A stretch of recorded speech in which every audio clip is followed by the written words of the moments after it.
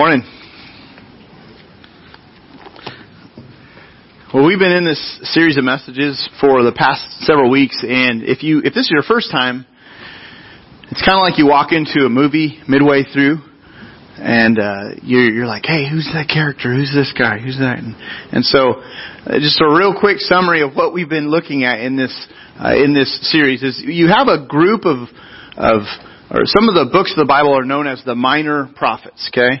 And the minor prophets, these were God's messengers. They were speaking to God's people, and it came in a period of history where God's people were off track. And so a lot of discipline was coming from God, and there was also a lot of calling from God through His prophets, asking or inviting people to return to God. And so many of the minor prophets are really rebuking or warning, or it's just some of it's pretty harsh language. And at the same time, there's this invitation for people to turn around, stop going the way they're going. And so the minor prophets, they're shorter books for the most part.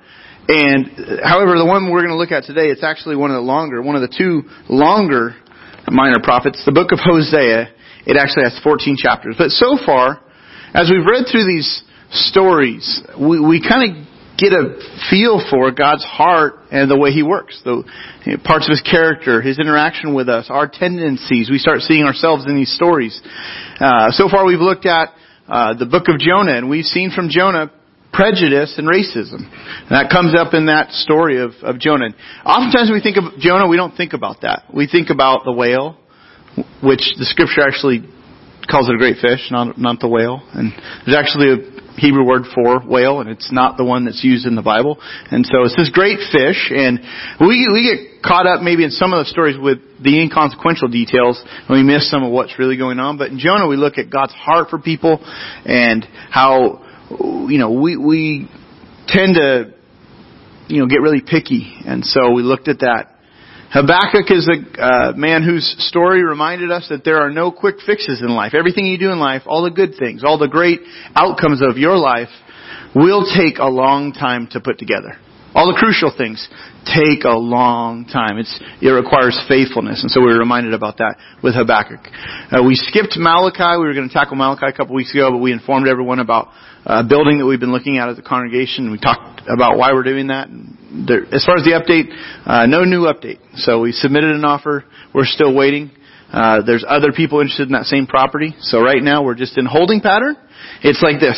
Here's the opportunity, and we're not clenching down to it because it may not happen. So just pray. If you're curious about that, turn the curiosity into prayer, and that God would just continue to lead us towards what He wants for us. So last week we looked at Haggai, and Haggai was highlighting some of the mixed up priorities of God's people and the problems that resulted from having mixed up priorities. Today we're going to dig into the book Hosea, and I consider this to be, in Hosea's message, to be probably the most graphic picture of God's love among all the prophets that we've looked at so far.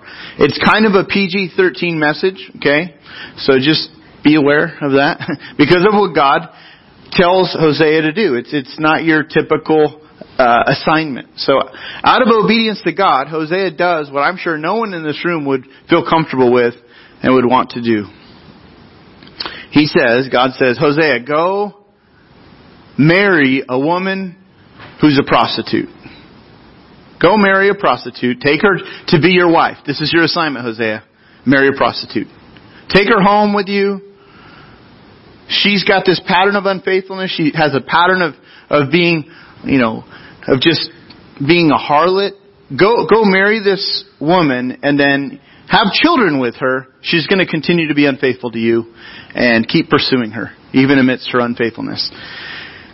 At the end of the story, you find, at least in part of this, the narrative in the book, you find that Hosea actually, after she prostitutes herself, he goes and he buys her back again. And so that's a real quick summary, but the story of Hosea, it's like a parable in a sense. It represents some things. So Hosea the prophet himself, that's a guy, okay?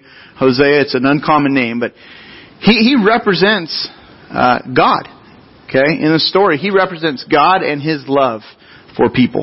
Just the way that God cares for us and loves us and reaches out to us.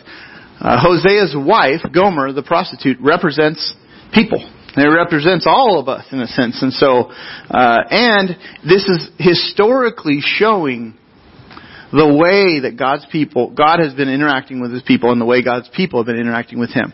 And there's unfaithfulness with God's people and there's faithfulness and love with God. And so He's consistent and people are consistent. So the story is told through this man's life. He's living the history out. So that's a difficult assignment, wouldn't it be? Very difficult. Now, one of the issues that Hosea addresses throughout his book is this. It's that we tend to forget God's love and kindness towards us. This is part of why this book is so important, is we're reminded of God's love and His care. This is human nature. We get forgetful. We forget how kind God has been to us. One example in the New Testament is where Jesus is doing ministry and a group of 10 lepers. Leprosy was an infectious disease. It was highly contagious. And the lepers were part of the outcasts of society because they had this infection. And they couldn't come close to people. So they had to keep the distance from people. And so these 10 lepers approached Jesus at one point and they just, asked for healing. And they asked for mercy. And Jesus does this. He sends them to get a checkup. Okay, the priests were able to check for infections and skin diseases. Thankfully, I've never had to do this as a pastor. Don't come show me your skin infections or anything like that. But in those days, and there's reasons, and I could get sidetracked to tell you why, but in those days, the priest had this role to play, so Jesus says, go get a checkup with the local Jewish priest, and on their way to get their checkup, they're healed. They're healed from their leprosy. Now get this. Of those 10 lepers, how many of them do you think went back and found Jesus and said, thanks for healing me? Only one. One of the 10 who were healed from this disease that cut them off from society goes back in gratitude and says, hey, thanks, Jesus, for healing me. I wonder how close this is to the percentage of people today and of us who actually take the time to thank God and live with gratitude for how He's given us life, for how He's provided for us, for how He, just cares for us, how we sense at least that He's working in our lives. And sometimes we sense He's working, and then sometimes we know He's working in our lives. He orchestrates events and we think, wow, this is clearly God at work. But then we often forget to go back and thank Him for it. And so that's Jesus with these lepers. But in Hosea's story, which is a really obscure story, that's still the message. Is this issue of not having gratitude comes up. And it is, despite our poor memory of God's kindness, this is one of the key points we're going to make this morning. It's at the top of your listening guide. This little sheet inside of your program. It says this: God never abandons the pursuit of His people. He never abandons the pursuit of His people. He goes after His people. He goes after us. And you see this in the first 3 chapters of the book Hosea. Now this truth here, that God never abandons, ought to amaze us to the core if we really let it sink in. God loves us so much that He cuts through even our ingratitude and does what is necessary to make a way for us to actually know Him. And to really grasp this, you have to kind of step back even from Hosea, which we've not even looked at any verses from Hosea yet, but you have to step back from Hosea and grasp the whole epic story of the Bible, which is that God created everything. He made all of us. So He made everything, made all of us, and He gave us everything that we need to live in a paradise custom made for our survival and for our enjoyment. He made all of that. He made it perfect. He said it was good. He was pleased with it. And after, all of what He created, that wasn't enough for the first man and the first woman. Based on the boundaries that He set up, they rebelled and they gave in to, they sinned. They rebelled against God and His rightful rule in their lives. And we have all ratified their decision by rejecting God as well. We've went our own way in life. We've chosen to lead our own lives, to rule our own lives. And from the first instant of Adam and Eve's rebellion, God immediately, right off the bat, He put a plan into play to pay the price for our sin. You see it showing up in basically, you see creation, you see the fall, but you also see redemption in the first 3 chapters of the Bible. God is just, and He cannot let sin go unpunished, but He would take the punishment upon Himself in the person of Jesus Christ. And so the page of Scripture tells this epic story of a God who loves us and people who rebel and are unfaithful and go their own way. Yet God continues to love us. Now Jesus, He came and He was the clearest demonstration of God's love for the world. In fact, He stated this was His mission. Luke 19, verse 10. We're eventually going to get to Hosea. But I want to set up why Hosea, where does Hosea fit in this major story? It says, Jesus said of Himself, "For the Son of Man," He's speaking of Himself, "came to seek and to save the lost." This is His mission. I exist to seek and to save the lost. I want to recover people. I want to find the broken, those without hope. I'm here for you. The sick, the lepers, the prostitutes, the unfaithful. I'm here to seek and save the lost. This was His mission. And so the history of the world since Adam and Eve's rebellion is really a story of God's pursuit of people who were lost to Him because of their rebellion. Another passage puts it this way. Romans 5:8 says that, "But God demonstrated His own love towards us, towards rebellious and unfaithful people, in that while we were yet sinners," we were still sinners, "Christ died for us." This whole message of God's plan to redeem lost people is woven through the Bible, and it's at the very core of God's mission throughout history. And if we decide to follow Christ, then that all of a sudden changes the way that we live. We live differently. We live with gratitude. We live with purpose. Now Hosea, getting to this book, this is written about 2,700 years ago. Okay? It's a long time ago. Hosea is a story of God's love, and it's told, and it's just in a very unique way. His life, this man's life, and his circumstances are this parable of God's love for us. He lives out the tragedy of our unfaithfulness to God.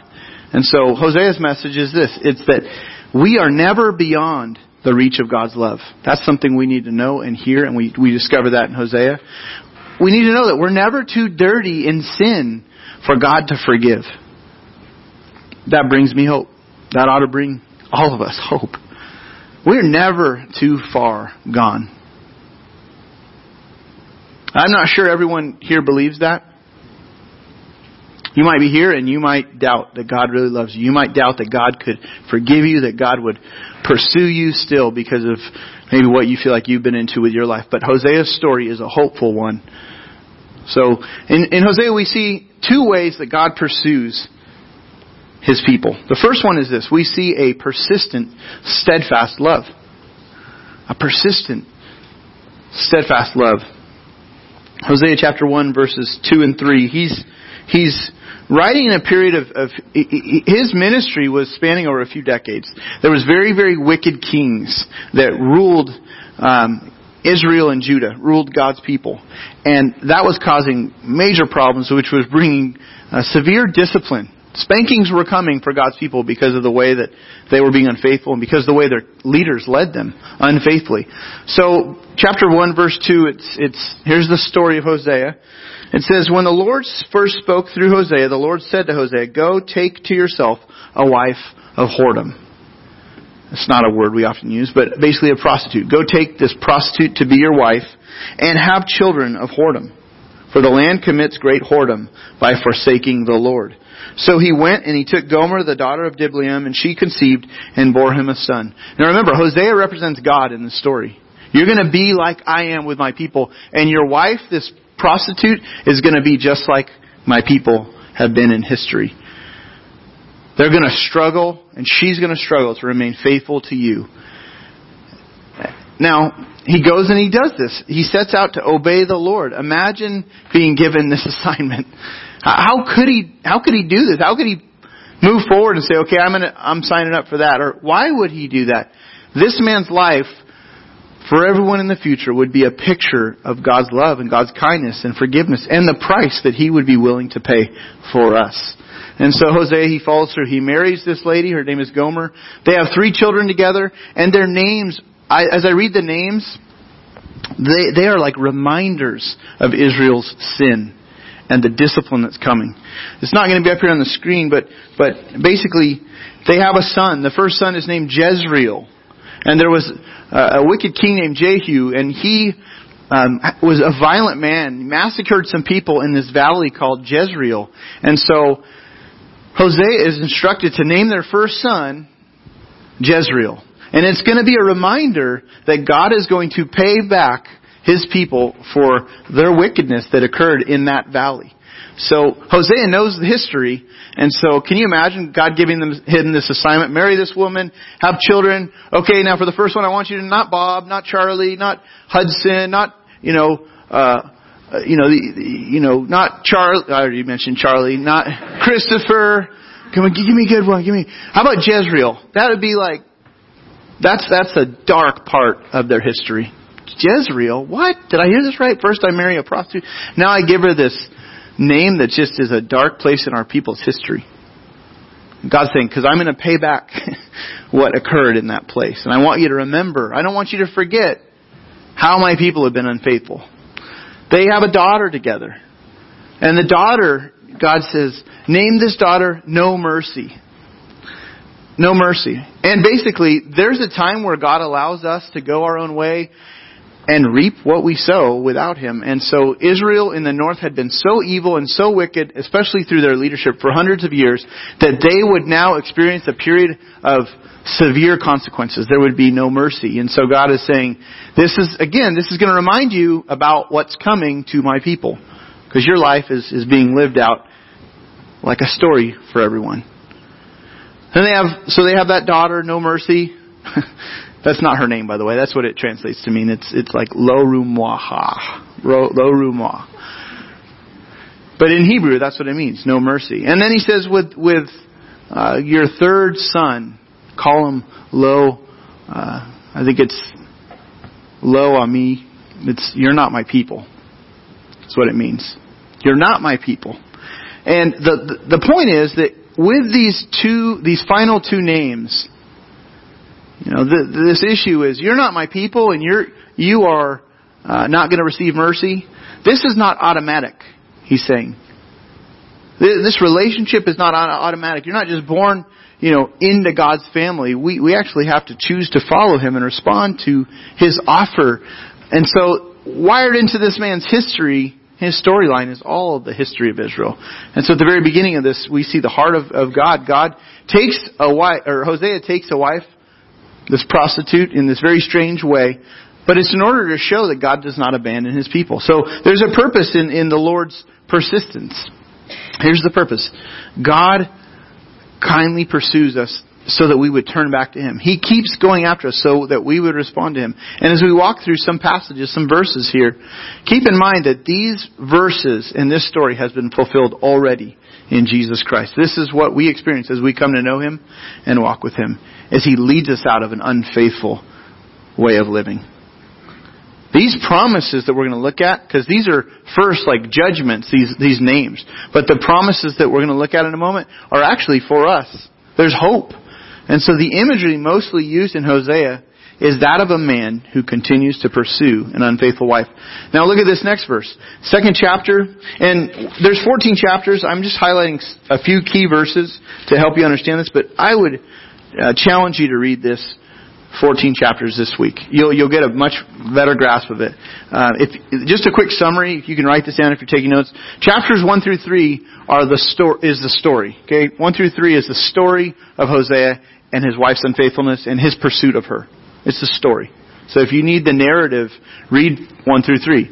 But then chapters 4 through 14 are the warnings and the judgments and the rebukes that are within the storyline, basically. This is why God is doing what He's doing. You read about that. And so there's a lot of poetry in there. Settle in, because it's poetry, so it can be difficult reading. But you can do it. But look at chapter 2, verse 14, okay? In chapter 2, verse 14, there's this love song from God to His people. It says in 2:14, therefore, God says, speaking of Israel now, who has been unfaithful, just like Gomer the wife, therefore, behold, I will allure her and bring her into the wilderness that I could speak tenderly to her. God's plan is to woo His people back after they've been unfaithful. He draws us to Himself in kindness. And this passage displays the imagery of how God does this in our life. He speaks to us in our heart of hearts. At the very core of who we are, God, if we're listening, He lovingly draws us to know Him. And He invites us to relate to Him out of love and out of kindness. The Lord is not going to shout in our ear, hey, stop doing what you're doing. Hey, stop being unfaithful. Hey, return it. He doesn't often shout in our ear. He often speaks softly to our heart. And He calls us back to Him, to return to Him. And if you are being drawn to the Lord and you sense there's a period where you've been wandering and now you sense God is trying to get your attention, it's because His Spirit is speaking softly to your heart. And that's what Hosea is basically delivering this message to Israel. God's calling us to return to Him. He's wooing us back. Even though we've been unfaithful, He's wooing us back. Now in parallel, Hosea is doing this with his wife. Come back to me. She's already unfaithful at this point in chapter 2. She's already gone and prostituted herself. And he's trying to pick up the pieces. Now look at this promise found in chapter 2, verse 15. The very next verse, it says this. Here's a promise. After unfaithfulness, God says, there I will give her vineyards and make the valley of Achor a door of hope. And there she shall answer as in the days of her youth, as at the time when she came out of the land of Egypt. You're wondering, who's that guy? Where's that? What is he talking about here? The valley of Achor is a dark memory for God's people. After God's people in late Deuteronomy, Joshua, as they advance into the promised land under Joshua's leadership, they advance in Jericho. We learned about this a few months back. One of our pastors spoke on this passage where there was one man who, after God said, hey, take the city of Jericho, burn everything up, don't try to hide things and take the spoils for yourself, devote it to me. God says, just burn everything up, don't take anything. One man wasn't faithful to what God said. He hid some things, kept it under his tent, and it caused a real problem. So they head into the next battle, and the Israelites get spanked, and people die. And so Joshua's like, God, what happened? We've done what you said. You let us here out of the hand of Egypt. You rescued us. We're no longer slaves. We're free people. We're getting our land. We just defeated, we had this massive victory in Jericho. Now we've just got, nearly destroyed, and they're running. God, what? And then God says there's sin in the camp. Someone's hiding something. And so they discovered this man named Achan has been hiding things that he took, spoils of war he took for himself. And so it comes to the surface, and the man, he gives an account. He says, I did this, and he is stoned to death. He's stoned to death. People had died because of what he did. Then he dies. His family died. There's this dark memory for Achan, and it happens in this valley of Achor, which the valley of Achor just means the valley of trouble. That's how they remembered this place. Now, God is saying to Hosea, I'm going to turn this troubled valley with this dark history into something that is very hopeful. I'm going to turn this around. This will be a gateway for hope. Basically he's saying, I know you've been unfaithful in your history, but I'm not through with you. I can turn this around. I still can love you. You'll still experience my love. Now, pause for a moment. When the memory of our own sin comes up, our major failures, the things that we have done, the things where we have failed God, when those memories come up, what do we want to do? We want to duck and hide. We want to run for cover. We're embarrassed. We want to maybe put a blanket over our heads so we don't have to look at anyone. When we start thinking of those things, whether it's God maybe convicts us of some things that we've not dealt with, or maybe it's just stuff from the past where our mind goes there, or someone reminds us of that, we don't like to go there and remember the past. Just like the Israelites don't like to remember this part of their past and what happened in that valley. If they could have taken a do-over, they would have wanted to. With our sin, if we could just take a do-over, we would do that. I bumped into an old college friend recently at a park, and I always enjoy talking to this guy. He was always a fun guy. I met him as a freshman in college. And every time I see him, I have the same experience. I see him and I'm like, good to see you. And I just kind of go back to the friendliness of the relationship. But then not long after I start talking to him, I remember, oh yeah, I defaced some of his property as a college freshman. And he found out years later that I did that. And I at one point it came up between the two of us. This is probably 15 years ago. Like, hey, I remember, you remember that sign? Yeah. Yep, that was me. And I admitted what I had done. And I apologized. But that story always seems to come back up to haunt me. And I know this guy's forgiven me for what I did to his property. And he can laugh about it, but it's still embarrassing. Still embarrassing. And that's how so much of our sin and so much of our past really is. We have these things that we know about ourselves. And then sometimes other people know these things about ourselves. And it comes up, and so often we walk around defeated and hopeless.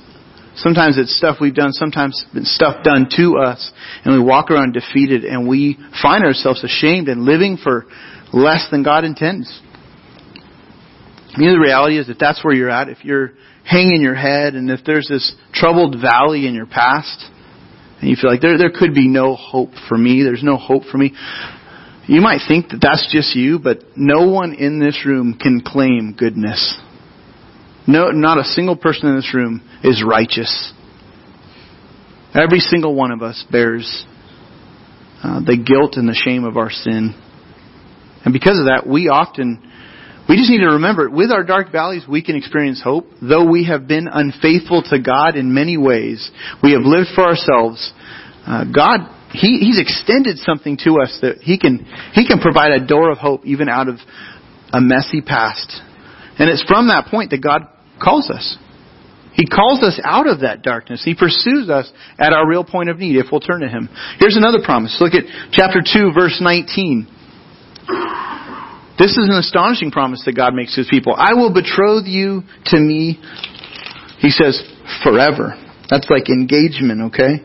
I will betroth you, speaking to His people who've been unfaithful. I will betroth you to me forever. I will betroth you to me in righteousness and justice and steadfast love and in mercy. I will betroth you to me in faithfulness. These are all my terms. God's saying, this is how I love you. This is how I'll relate to you. I will betroth you to me, and you shall know the Lord. And in that day, when I restore your hope, when our fellowship and relationship is back intact, I will answer the heavens, and they shall answer the earth, and the earth shall answer the grain, the wine and the oil, and they shall answer Jezreel. Now he starts talking about He's going to turn things around for His people at some point in the future. He's going to turn things around. For the son named Jezreel, that represents Israel's wickedness. He says, the land will produce good things. Heavens, rain, new wine, oil, all these. There'll be hope. There's hope where we just think wickedness. He says, I will sow her for myself in the land, and I will have mercy on no mercy. That daughter. The daughter who's, no mercy. I will have mercy on those who thought they were cut off and who thought there was really no hope for them. And then he says, and I will say to not my people, that's the third son, you are my people, and you shall say, and he shall say, you are my God. God is saying, if you will come back home, I will go back to the days of our betrothal. I will go back to the days of our engagement. It will be like a do-over between me and you. Things will be good between us. When we return home, God doesn't give us the punishment that we deserve. He completely changes our identity.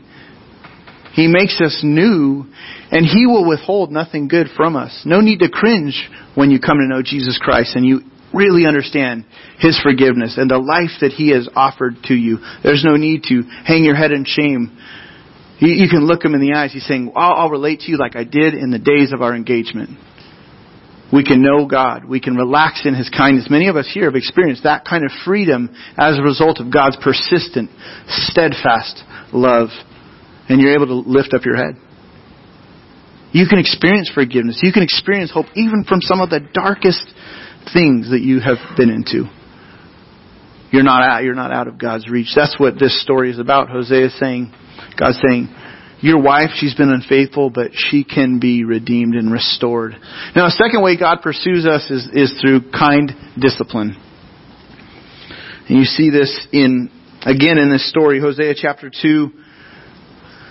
Chapter 2 is more about God's relationship to His people than it is Hosea's relationship to his wife Gomer. So think of it in terms of God to His people. This is what He says to His people who've been unfaithful. Therefore, I will hedge up her way with thorns.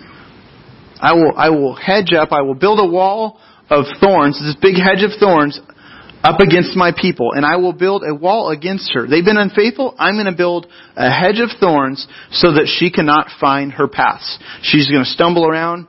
And it says this in verse 7, she shall pursue her lovers because she's unfaithful. Israel, God's people have been unfaithful, but she will not overtake them. She shall seek them, but she shall not find them. Then he says, then she shall say, Israel, and then this unfaithful wife will say, I will go and return to my first husband, for it was better for me then than now. I'm not in a good spot. I need to go home. God's saying this is the experience she's going to have because of her unfaithfulness. And when God disciplines His children, His aim is always to turn their hearts back towards Him. This is the backdrop for the entire book. But God's discipline takes two forms in these two verses. The first one is this. When pursuing a selfish path, it's a prickly path, as we see in verse 6. There's this hedge of thorns, God says. When we get unfaithful, God builds this wall of discipline. It's a painful season when we get off track, isn't it? We think, I'm going to do this. I'm going to just live it up. YOLO. I'm going to live for now. Getting off track. No boundaries. No one writes the rules for me. But sometimes we find ourselves, and it's just like a prickly life. Painful consequences. Those things are intended to get our attention, to prick us, and to cause us to stop going down that road and to turn around, to turn back to the Lord. Maybe right now you're on a prickly path. Today you can stop. You can say, I'm ready to change. I repent. I'm ready to change my life. Turn my life over to God. I want to start fresh. There's some things I've been into, some behavior I've been a part of, some things that, if you'll change me, I return to you. I repent. I'm yours. Maybe that's where you're at today. Verse 7, here's another element of it, of God's discipline, is when pursuing a selfish path, it never brings real satisfaction. So we're told in this story, she's seeking her lovers, this unfaithful wife or unfaithful Israel's seeking after all sorts of things, but she's never finding the satisfaction. You might get what you want temporarily, but you don't get the real lasting stuff. You don't get the satisfaction. Have you ever reached the end of your rainbow and found that pot of gold? You don't find it. Hosea is full of all this thought-provoking poetry like this. So read it. Let's wrap up by looking at this point here. Overlooking God's kindness is what makes us forget Him. God has been so good, but when we overlook His goodness, we often just lose our memory. Much of the book of Hosea is just a reminder that God has shown kindness to His people over and over. This group of people that He intends to reach the whole world through, and one of the most epic acts of the history of God's people was when God led His people out of Egyptian captivity. They were slaves in Egypt, and several epic movies have been made about the Exodus, God rescuing His people. Look at Hosea chapter 11, kind of near the end of the book. So reminding them of their history. God said this of His people, I led them with cords of kindness. This is when He called the Israelites out of Egypt. I led them with cords of kindness and with bands of love. I became to them as one who eases the yoke on their jaws, and I bent down to them and I fed them. God eases the yoke of their jaws. He brought them out of slavery. He bent down to His people and He fed them in the wilderness. This is a picture of what God does for us in Christ.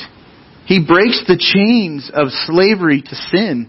And He gives us the nourishment that we need to make it in life and to continue on in life's journey. And whenever we forget that, it doesn't go well for us. And Hosea just walks through many ways that we forget God. Here's several of them. They forsook Israel, God's people forsook the Lord and they worshipped other gods.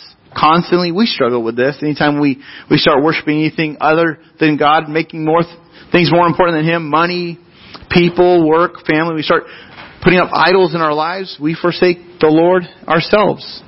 We mimic what the Israelites did. They ignored His laws many times. They just is like, what laws? God doesn't have any laws. There's no boundaries. And we do the same thing. Or they turned to powerful kings. Instead of trusting in God, they would turn to earthly kings. We do the same thing. Sometimes we have a problem, we need help. Rather than turning to God first, say, God, please help me here. We look for some other powerful person to help us. We do the same things that they did. They had duty without heart. They would just get into religious rituals. This is in chapter 6 of Hosea. We can do religious stuff, but our heart can just be cold towards God. You might be here today, and that's where you're at. I'm doing this thing, I'm not really sure why I'm doing this anymore. That's where the people of Israel were. Empty words and promises, these are other things we find. People just didn't keep commitments. They were trusting in their own strength. All of these different ways that the Israelites forgot about God add up to us as a warning. And here it is. We must not forget God and His kindness to us. We cannot afford to forget it. If we do, we live for less than God intends. And Hosea is a story, and I invite you to read through the full thing yourself. It's a story of God's love for His people. And the prophet lives it out just as God instructed him to. And if you've personally experienced the love of God in Christ, then His love has fueled your life. It fuels your life mission. It helps you cooperate with Him. It helps you cooperate even with us here in church because you've experienced His kindness, His forgiveness, and that's the motivation to serve people, to share your life with others, to give, to do things that no one else could explain why you would do that unless God has really saved you and rescued you out of a life of darkness. And you know what's amazing in this story is God would not give up on Israel. He would not give up. At the beginning of chapter 3 in Hosea, Hosea's wife is off with another man. She's enslaved now to someone. She's a slave. And only imagine what that means because of her line of work. She's a slave. And God says, go find your wife. She's living with another man. Go find her. Yeah, but she's the prostitute again. And I have these kids. I'm responsible. I don't know the circumstances of his life, but I'm sure he's not thrilled about this idea. What about the messy between us? What about the possible diseases? Go find her, he says. And so, because he's the representative of God, he refuses to abandon his wife, and he pursues her. And when Hosea finds her in the home of another man who she's a slave to, Hosea asks the question, how much? Doesn't matter the price. How much? That's my wife. This is what God does with us. We're His people. Hosea goes and he buys his unfaithful wife back at great cost. And that's a picture of God's heart for us. Here's how much He loves. Here's the picture. This is how much He loves you. He sent His one and only Son to die, to pay our ransom. We were enslaved to our sin, but that's how much He loves you. And this book, the book of Hosea, is a picture of what Jesus has done for you and me. He paid the high price of death on the cross to buy us back from the slavery and the penalty of our sin. And this is powerful. Look at 1 John 4:10. This is what love is. It is not that we have loved God, but that He loved us first. He loved us and sent His Son to be the means by which our sins are forgiven. And because God has done this, we cannot afford to erase from our memory what He has done. We have to live in light of what He has done in this pursuit. I want to encourage you to, as our worship team comes up to the stage, to consider what is it that God has said to you this morning from the story of Hosea, from the verses we've touched on. What is it that you sense God wants you to do in response today? Here's a few suggested next steps. Number one, these are on the bottom of your listening guide, also on the back of the connection card. My next step today is to return to God and receive His forgiveness once again. Maybe you have gotten off the path and you are headed down an unfaithful path. you would say, I'm a Christ follower, but I have been unfaithful to my God. I've walked away from Him.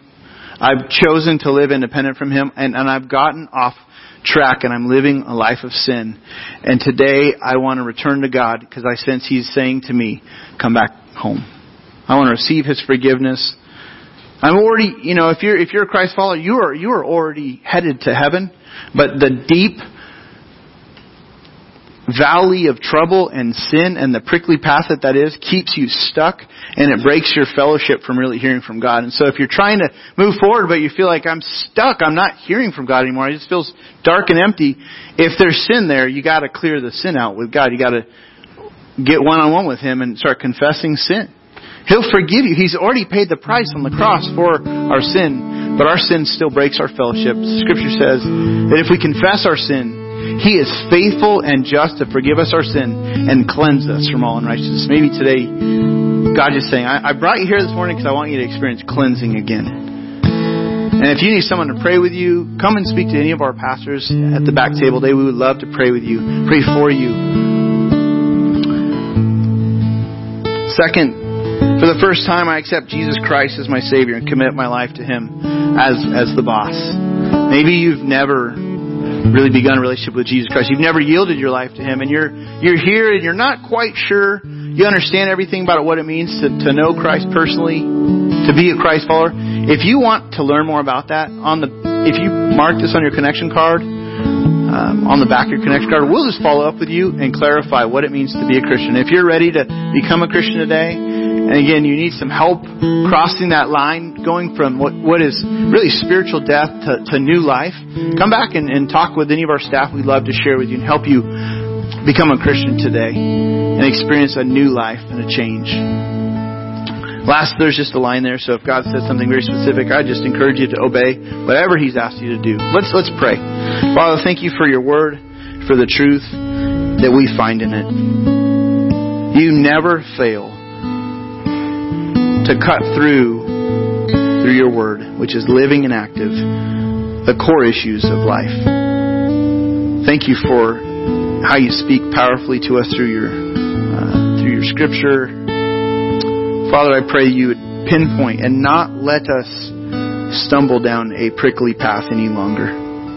If You're calling us to return to You or come to You for the first time, Lord, I pray we would not resist that. I pray that we would be ready to respond. Thank You for bringing us here, for speaking to us, challenging us. Lord, help us to get into Hosea a little deeper for ourselves this week. Lord, give us the help we need when we're trying to trudge through it and understand it. Lord, please turn the lights on through Your Holy Spirit.